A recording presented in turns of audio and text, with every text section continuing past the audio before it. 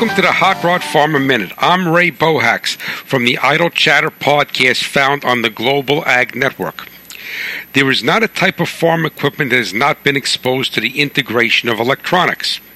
Today we have electronic diesel engines, advanced planters with precision controls and sensors, along with combine cabs with enough monitors that to the untrained eye one would think that it is the space shuttle.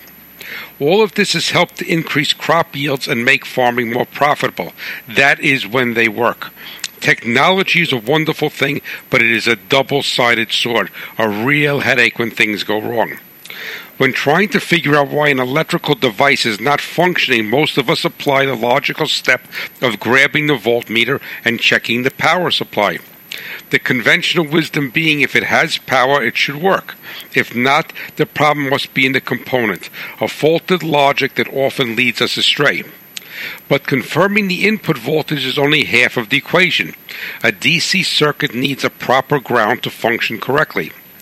When confronted with an electrical device that is either not working or showing misbehavior, the proper protocol is to confirm the input voltage with an accurate meter. If the voltage is correct, then your attention needs to be focused on the ground side of the circuit. A circuit can have the voltage supply or the ground switched on and off. The proper mindset when working with electronics is to accept that in most instances there is no predictor of how the circuit will respond with a poor ground. The test procedure is very simple. The circuit that is being tested must be powered up and activated, so you may require a helper. Place the meter's negative lead on the battery negative cable and the positive lead on the ground being tested. Activate the circuit and read the meter. A good ground will have a maximum of 0.3 of a volt on the circuit. Anything more than that and the ground is poor.